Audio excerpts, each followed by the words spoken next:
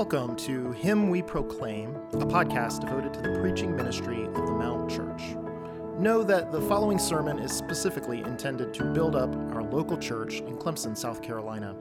Feel free to listen along and distribute what you hear, while prioritizing what we pray is the faithful preaching ministry of the healthy local church to which you meaningfully belong. With that, all grace to you as you listen to this episode of Him We Proclaim. Well, good morning. Let me invite you to open your Bible to the Gospel of John. Took a bit of a hiatus from that over the Advent season and the first bit of this year. But we want to pick it back up now, the Gospel of John. If you haven't been with us, if you're new, visiting with us this morning, we've been going through the Gospel for at least a year and a half, I think. And this semester, we're actually going to bring it to a close. So that's exciting. We've learned so much from it, and I'm thankful to God for it. And this morning, John 17.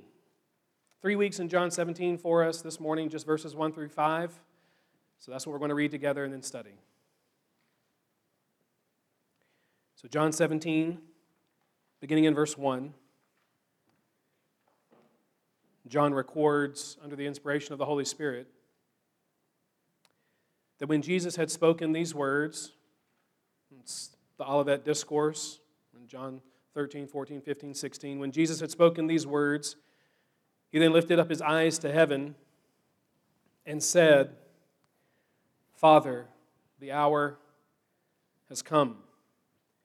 Glorify your Son, that the Son may glorify you, since you have given him authority over all flesh, to give eternal life to all whom you have given him.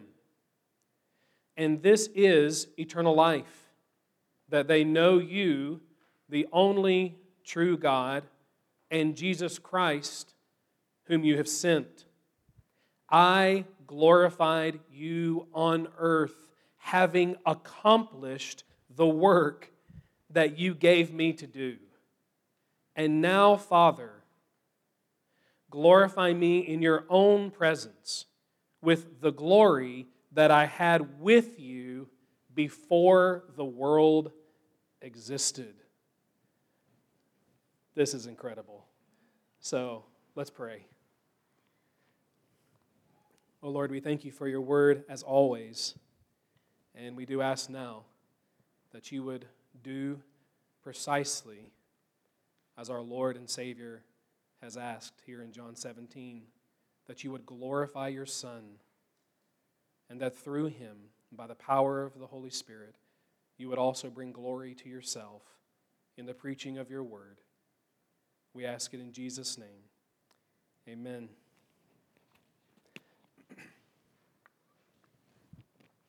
So, dear ones, what would it do for you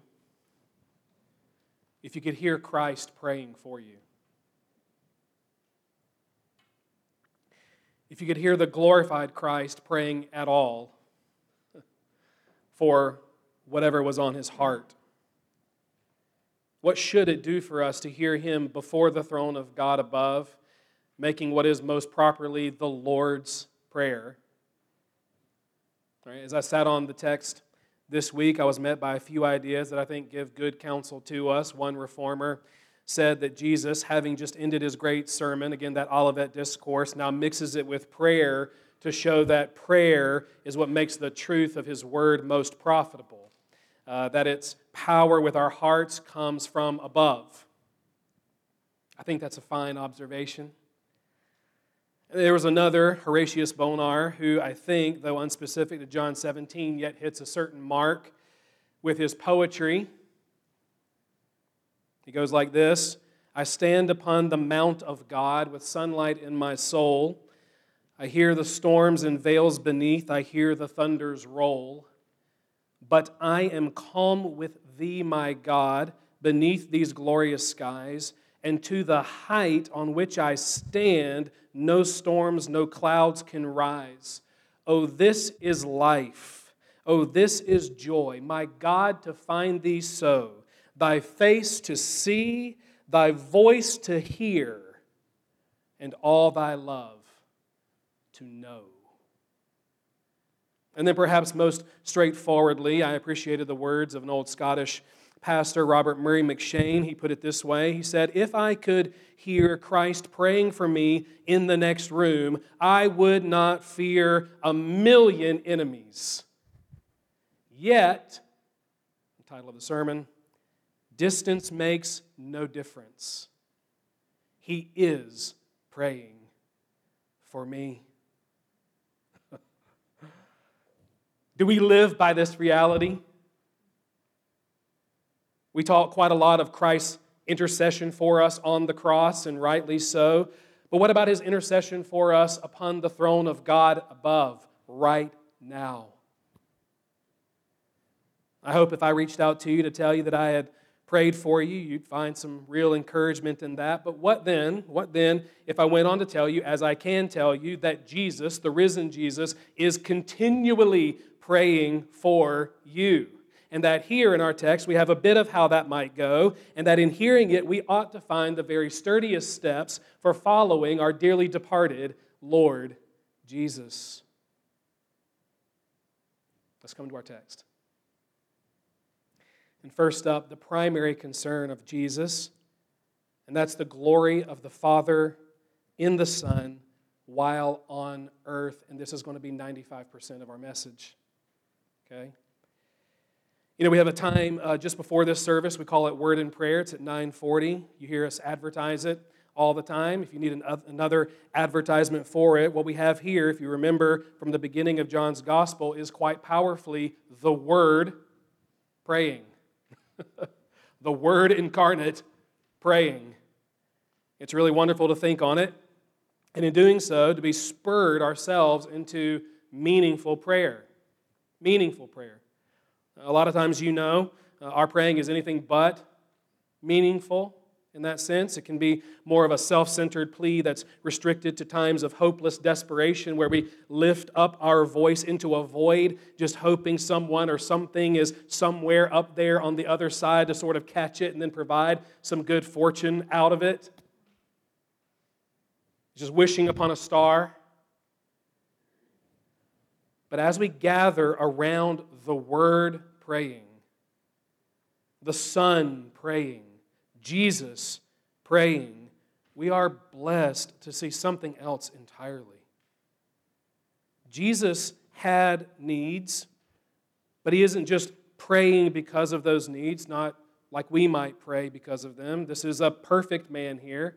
This is not a fallen man like you and I might be. He's a perfect man here, and yet He's praying. It's not the realization of His frail humanity that first presses Him into prayer, and we're not to think either that He lifts His eyes to heaven here simply to provide a portrait for future stained glass windows, right? If you've ever seen those in sanctuaries. He doesn't look heavenward here because it looks all pious and holy, and that's what Jesus is supposed to look like. He doesn't look heavenward thinking no one's home. He looks there because, as far as we can grasp it, that's where His Father is. To see Jesus praying is to be assured by the Son of God there is someone on the other side. We don't pray into a hopeless void. We don't ask of nothing and no one. There is a God on the throne. We have a Father who is in heaven. There is a good and gracious King who, as our church affirmation says, hears and answers prayer. What we see then in Jesus praying is the perfect man driven to it by the rightest longing simply for communion with His Father. To communicate His heart to Him in an expectantly answerable way. And are we not to learn from that as His onlooking disciples? Are we not to be spurred on in meaningful, biblical prayer? Are we not to find incredible encouragement?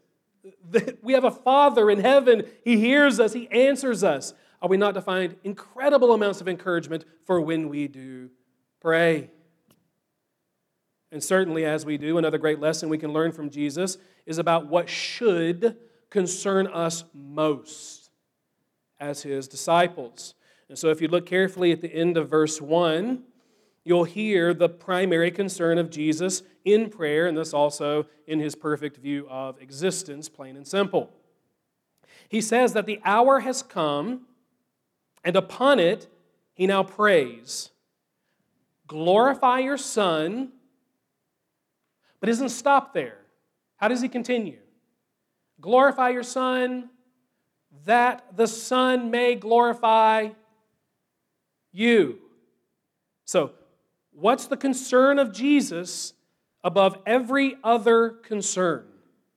It is the glory of the Father in the Son as He finishes out His course on earth. It's the glory of God in Christ, we might say. There is nothing more important than that to Jesus. And again, then, there's not supposed to be anything more important than that for you and for me either. Do you remember what Paul says in 1 Corinthians chapter 10, verse 31? What does he say there? But that in all we do, whether we eat or drink, sip on the coffee you have right now, whether we do that or this or whatever, we're to do it, go ahead, all for the glory of God. And so nothing in our lives is supposed to be left on an island of self-glory. We're to bring everything under the banner of dignifying God, and as such displaying His soul-saving and satisfying beauty or glory. So yes, wonderfully, there is a way to redeem ramen for breakfast, which my daughter has started to do. And if that can be done to the glory of God, what can't be done to the glory of God? Right? In all seriousness, the Bible does want us to keep a primary concern, a chief regard in our hearts, and it's this: does this, will this, whatever it is, deny or dignify, mar or magnify our Father's character, word, reputation, glory? We are saved. If you're saved, you have been saved because our Lord's whole life, Jesus' whole life, was lived right there. My Father's glory all the time. That's what He was about, without committing one sin. And so we come now to parse out some particulars of what Jesus asks in these verses. Jesus is asking the Father to glorify Him that He might glorify the Father. I want you to notice there that their glory is one thing. It's not two things, it's one thing, right? It's a shared and coordinate glory. The glory of the Father advances, we might say, upon the glory of Christ, His Son, which is what makes the first particular so wildly spectacular. In effect, Jesus wants God to be glorified. He wants His Father to be glorified in the cross of Christ. Maybe you recall this from our time in this gospel, but when it speaks of the coming hour, as He says at the beginning here, the hour has come, it's a reference to the hour that God has appointed for Jesus to suffer and then to die the most wretched death of His cross. So, unless He's asking God to be glorified and giving Him what He deserves, which we know He's not, because He doesn't deserve what that cross ends up being, this doesn't make any sense to lost souls to ask the Father to glorify Himself in the death of the Son. I mean, apart from the light of grace, people look at Christ crucified as anything but the wisdom, the power, the glory, and even the very visage of God as the just justifier of sinners who believe, though that is precisely what it is. But nature can't see that. fallen nature cannot see that. It only sees a sad tale, maybe a notable example, or just plain weakness and folly, 1 Corinthians chapter 1. But the glory and splendor of God in Christ, it does not ever see. And that's because it takes grace for the truth to shine through. I grant it is an odd thing at first to hear Jesus ask God to be glorified in all that we know the cross to be and contain for Him. And yet I want you to see how Jesus connects it in verse 2 to His sovereign and saving authority in the world. In essence, Jesus is asking the Father to be glorified in showing Him and His death on the cross to be the sovereign achievement of our salvation. That's what He's asking. Now, we're going to dive further into that momentarily, but that's the thrust of His initial ask here, is that God Himself would be revealed, think about this, in the death of Christ, and that God Himself would reveal it. It's been decided from all eternity. He spoke of it. You remember this from our time in our Advent series. He spoke of it in Genesis 3:15 after we had stumbled and fallen headlong into sin. He has done nothing if not amplify the good news to this point throughout the history of man and the whole of the Bible. Yes, of course, it is contrary to our sinful minds and our prideful hearts, but that's just because the method of our redemption is truly, and not just purportedly, divine in origin. It's divine. It's not of man. So it doesn't work the way we think it would.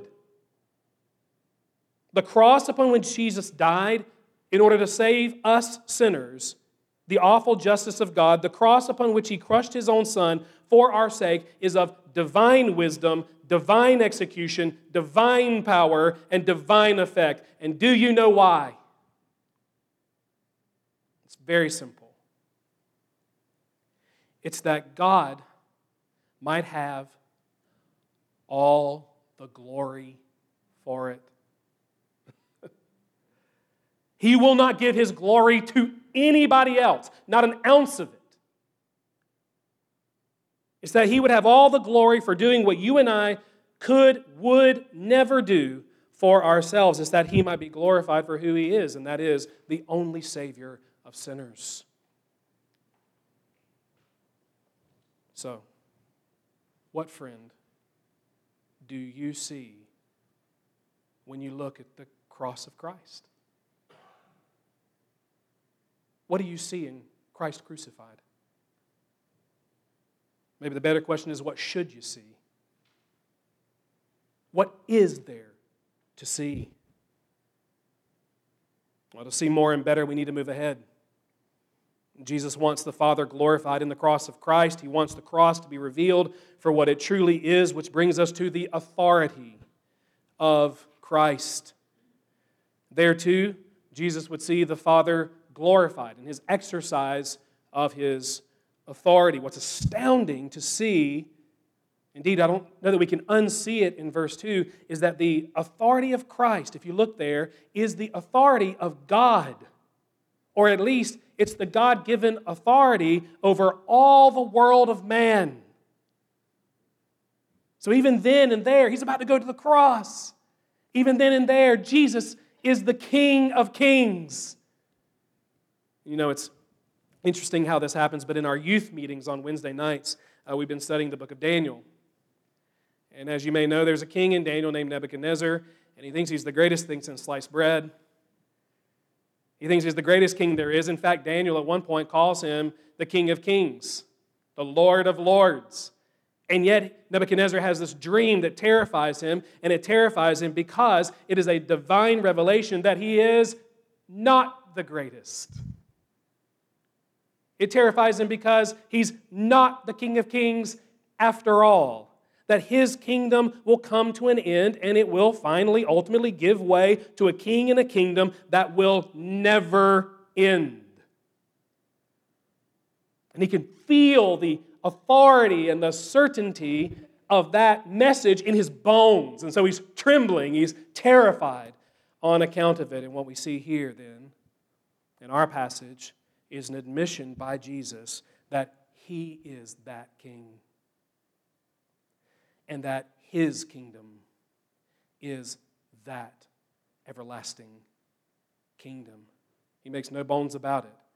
As one put it, quote, listen to this, everything and everyone in the universe is subject to Jesus and His kingdom, whether that point is acknowledged by people or not.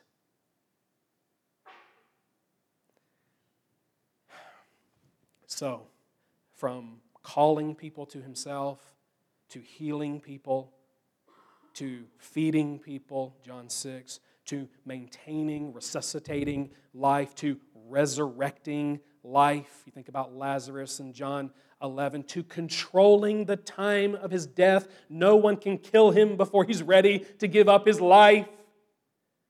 That's what we've seen in the Gospel of John, isn't it? Everything finally bows to Jesus.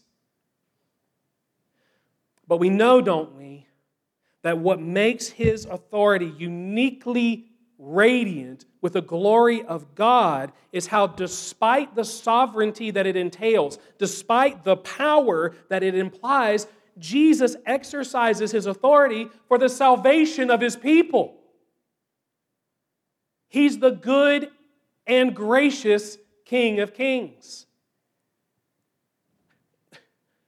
What would you or I do with such authority? Authority over all the world. Would we, John 10:18, use that authority to save in real time our enemies by laying down our lives for them? Knowing that we had all authority and dominion, would we be able to endure the sinful abuses of authority against us? Knowing all had been committed to us, that all were truly subjected to us by God, would we have committed ourselves to God's care and submitted ourselves to the God-hating rage of a sinful world? When we could have commanded worship? Would we have consigned ourselves to reign from the tree in order to win their hearts and save their souls?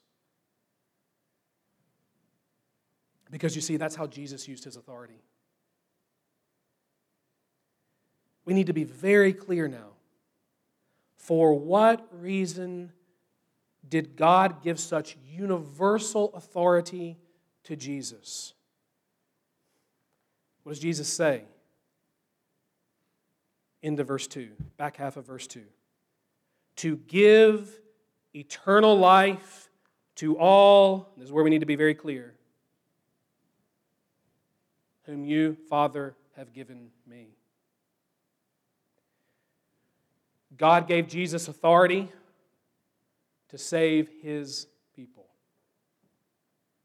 In other words, God placed the keys of heaven in the hands of Christ.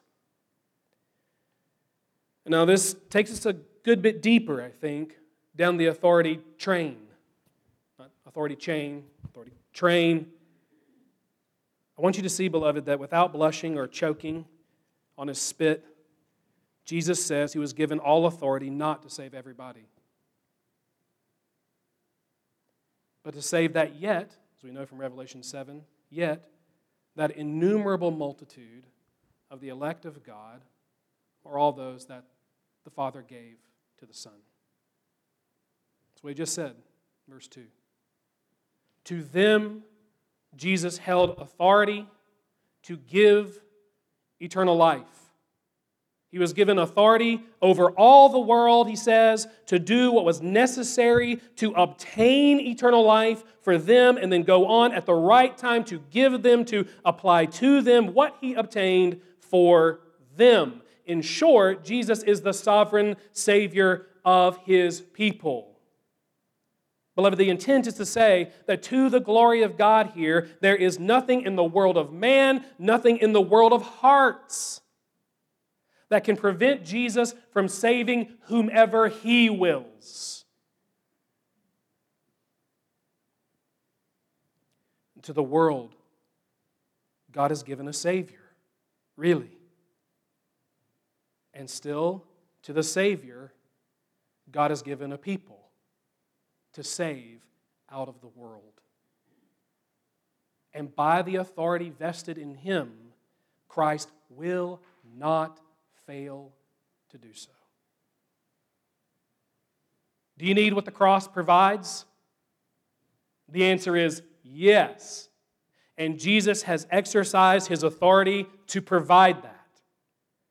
Do you need divine life in your souls to even begin to trust that? Again, the answer is yes. And Jesus has authority to give that also, according to the will of the Father. So let's not begrudge. Let's not begrudge that any more than we might a man saying that, listen, all that I am as a husband, all that I have to give, I give to my bride and no other woman. And you hear that, you go, that is laudable. You hear that about Jesus and we kind of go, I don't know if I like that so much. But that's this. Let's not think ourselves wiser or kinder than the great cross bearer. I assure you that we're not wiser or kinder than Him. I can also assure you that His bride is beyond counting.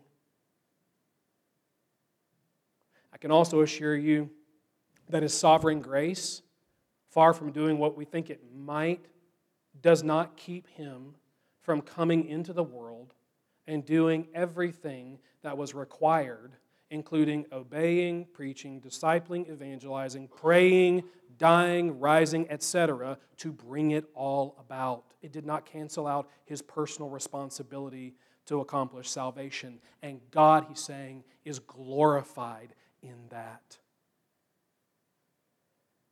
He's also glorified then in the gift of Christ.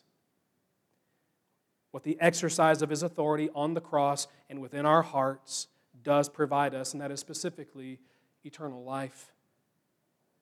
And I do want it to be clear here, again, the authority of Christ relates to the accomplishment of the cross, but also the application of it to our hearts. And perhaps verse 3 will help us here. Jesus has said that He has all authority, finally, to give eternal life to His people, and then He gives us a specific definition of that gift in verse 3. You see that? And this is eternal life. We all have it memorized now because of what George did at the beginning of service. This is eternal life. That they, His people, the they is His people, that they know You, the only true God, and Jesus Christ, whom You have sent. And so, right off the bat, we may just need to improve our understanding of what eternal life is. You see, Jesus does not say, this is eternal life, arrival in heaven. That's not what He says. He defines eternal life not just in terms of a future quantity of life, but of a present quality of life. One that believers apparently already possess. In New Covenant terms, it's knowing God in Christ, and while of course knowledge is included in that, we're not talking about mere knowledge. We're talking about vital, personal, covenantal knowing. It's the kind of knowledge that all the elect are going to have. It's the sort of knowledge that the disciples that are gathered around Him right now do have. They know Him. Indeed, I think we can say it's the life Jesus brought into the world and displayed in His own life. This convictional, uncompromising heart obedience to the Word of God that walked in love toward every single soul. I want you to remember this, right, from John 11. He is what? The resurrection and the life. Such that even His most ardent detractors could only acknowledge that fact when He raised Lazarus from the dead, though it seemed very ahead of schedule. Eternal life had broken into this world. What I'm trying to say is that eternal life, as Jesus understands it, is the gift of God for now. and later. It's not a gift received just at the end. It's the inbreaking of divine life within a soul today. Eternal life is this irreversible onset of salvation, beginning in the new birth, beginning in regeneration, and then finishing out in glorification. Or, if we can borrow from Paul in 2 Corinthians chapter 4, verse 6, if you want to write that one down and look at it later, it's the change that takes place in a person when under the words of the gospel, God, Paul says, God who said, "Let light shine out of darkness," shines in our hearts to give the light, listen now, to give the light of the knowledge of the glory of God in the face of Jesus Christ. Doesn't that sound a lot like what Jesus is saying here in John 17:3? Let's deal then with what he does actually say. He says eternal life is knowing the only true God by way of Jesus Christ, whom the only true God sent into the world for that revelatory purpose. In other words, Jesus implies what the Bible plainly says elsewhere, that apart from this gift of Christ, we do not know the only true God. That's not how we come into the world. We're spiritually ignorant, without knowledge, this knowledge, and blind, and even dead. Ephesians 2. Until we're born again, we live for sin.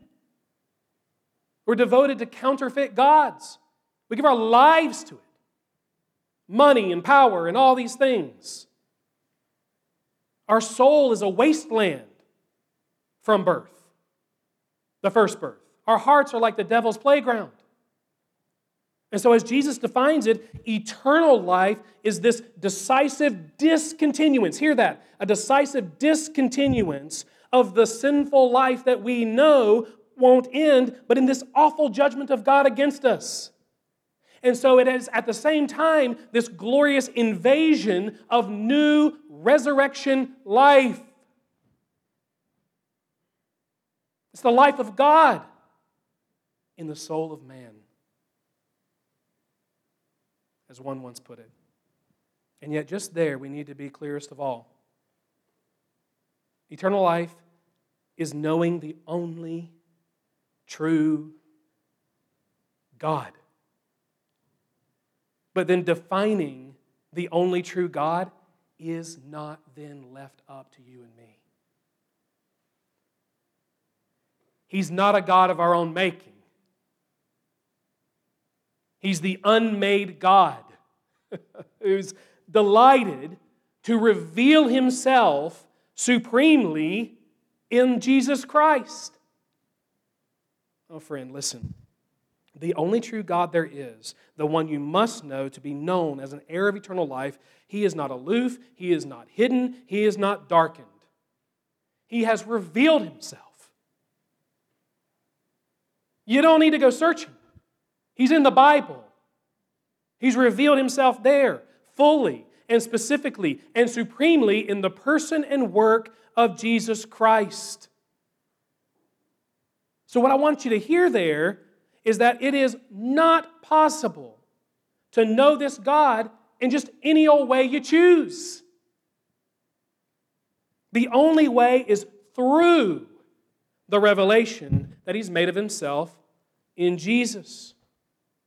Now, the really great news about that is that you can really know the only true God. You can know Him. He's not unknown. Eternal life in the end is the gift of seeing the truth about Jesus, such that you can't but go on to repent of your sins and entrust your soul's salvation to His death on the cross. If today you have believed that, if you love God and love Christ with all your heart, you're not only a future heir of eternal life, you are defined by eternal life right now. Does it define you? You know, one of the great things that comes about by this definition of eternal life is the assurance it can give our souls. From day to day, morning, noon, night. Oh, I love Christ. I love Christ. I love His people. I love His Word. I want to grow in grace. I long for others to know Him also, and I pray they do, and so on and so forth. And we can step back from that and say, well, would you look at that? I have eternal life. By grace, I have it already. My life assures of life beyond the grave. That's crazy. Awesome. I'm being reminded that grace is just glory begun. And glory is but grace completed. I imagine the disciples found all kinds of comfort in overhearing Jesus say these words in John 17:3. And my hope and prayer is that you'll find such comfort as well.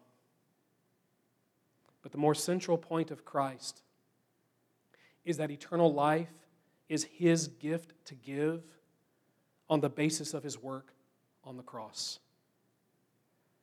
By His death, He obtained both it and us to make the match between the two at the appropriate time.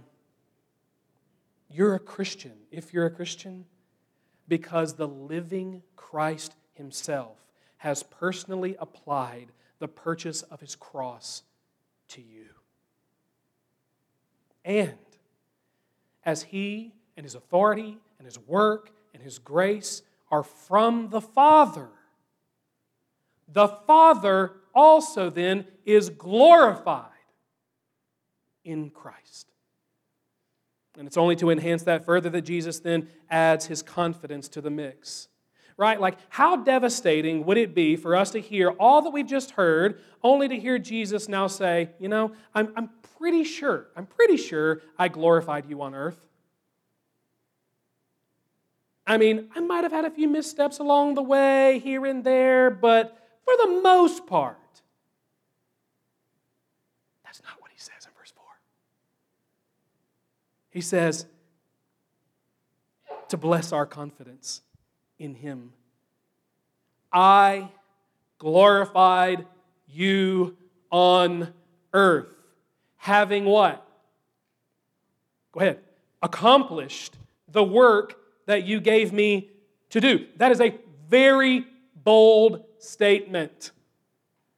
We're not talking about making tires here. No offense to any of you who make tires. We used to have a member here, student who graduated, and now he makes tires, and so that's just what came to mind. It's a glorious work, Ian Carson, if you're out there somewhere in the void of the internet.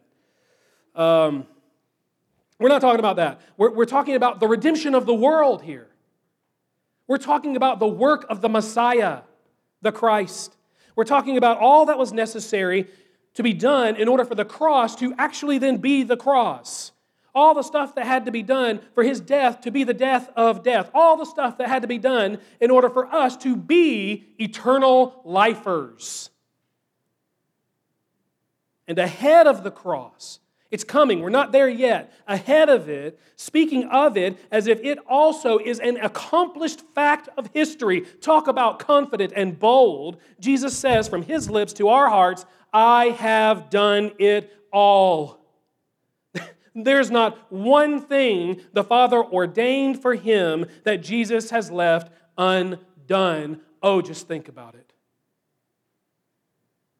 It's no wonder if we offer the gift of Christ, eternal life, so freely but faintly, if we hardly know all that went on in making that gift so freely available to us.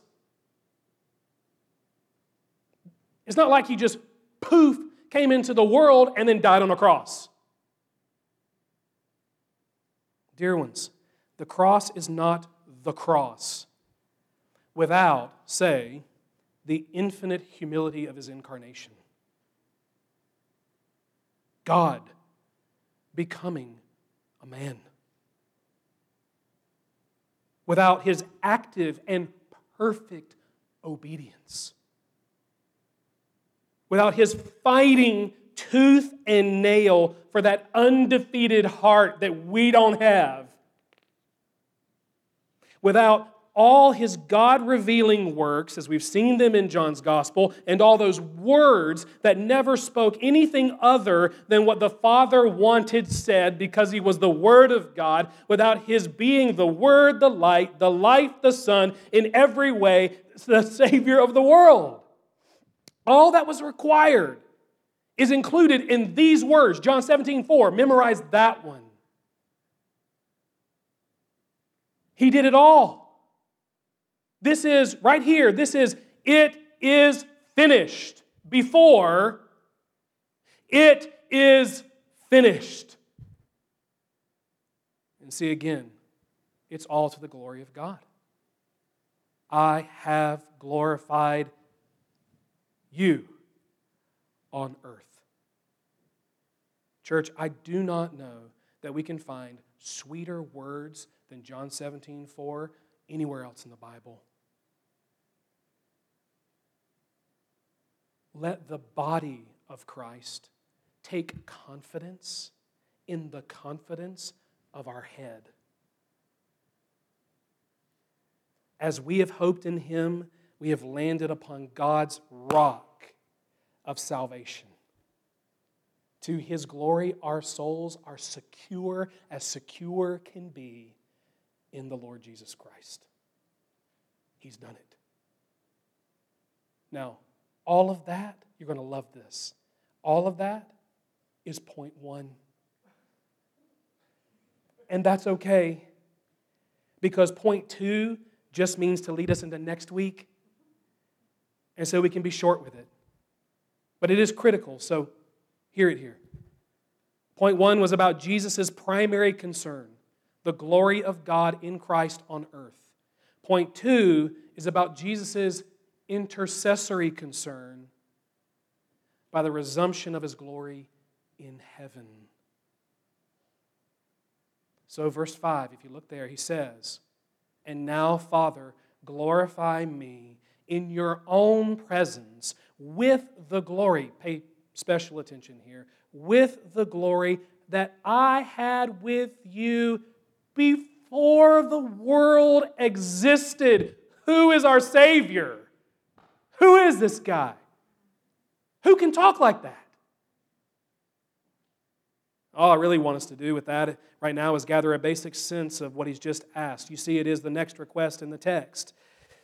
But I think there's more than initially meets the eye in it. Of course, there's this mind-blowing confession that the man Jesus understands himself to have pre-existed the world. That he, liberal theology and its offshoots beware, even shared in the glory of God from all eternity. That he who was about to have his body torn and his blood spilled and his life forfeited for you and me was himself nothing less than God the Son.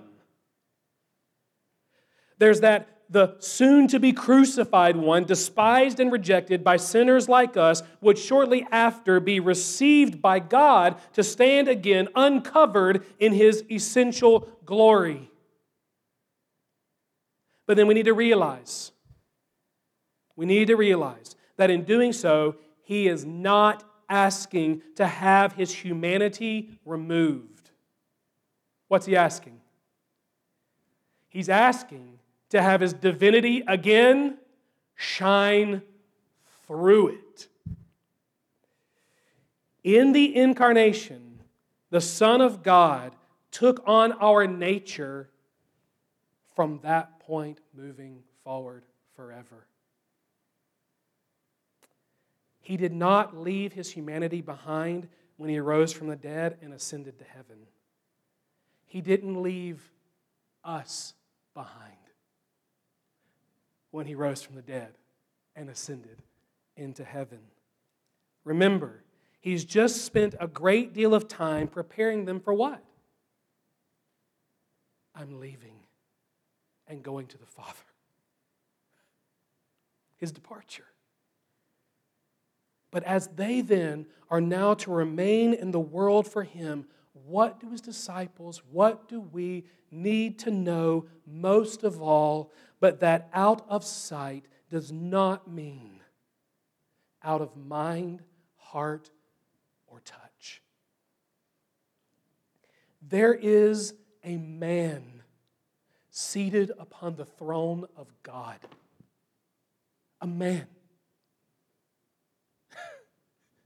The God-man, Jesus Christ. And as He interceded for us on the cross, so right now He is interceding for us upon that throne. We look there by faith in this word, and we find our Savior who is now able to sympathize with us because He did not put off our humanity. We find one able to sympathize with us. We find our forerunner who lives to assure us that is our destiny too, to have this access to God forever. We have one who is now able, as a human being, both God and man, fully so, both of them, who can save you and me to the uttermost and make us meet for His desire that we would see His glory. How? You're going to see it at the end of John 17. See His glory face to face. He's got a face. So, beloved, His ministry toward us is not over simply because He's not on earth. It continues this very second, and it will not stop until the wait is over and our eyes behold the glory of God in the face of Jesus Christ. So, what will you do with that? Will you be pressed into greater degrees of meaningful prayer? Will you find peace, like the poem, above all the storms of life? Will you take courage, as McShane said, for Christ? Oh, golly. If we could hear Christ praying for us in the next room, what would we ever fear? Yet, distance makes no difference. He is praying for us. Let's join Him in that. Lord, we thank You so much for Your word. Oh, help our hearts to find joy divine, comfort divine, peace divine. Move in our hearts, and not just as individuals, but as a church body. Move in our collective heart so that we would become a people to the glory of God in the Lord Jesus Christ. We thank You for the gift that You have given to us in Him and in eternal life. And we praise You that even now we know on the basis of Your word He is interceding for us. Oh, help our hearts to find all they need right there. In Jesus' name we ask it. Amen.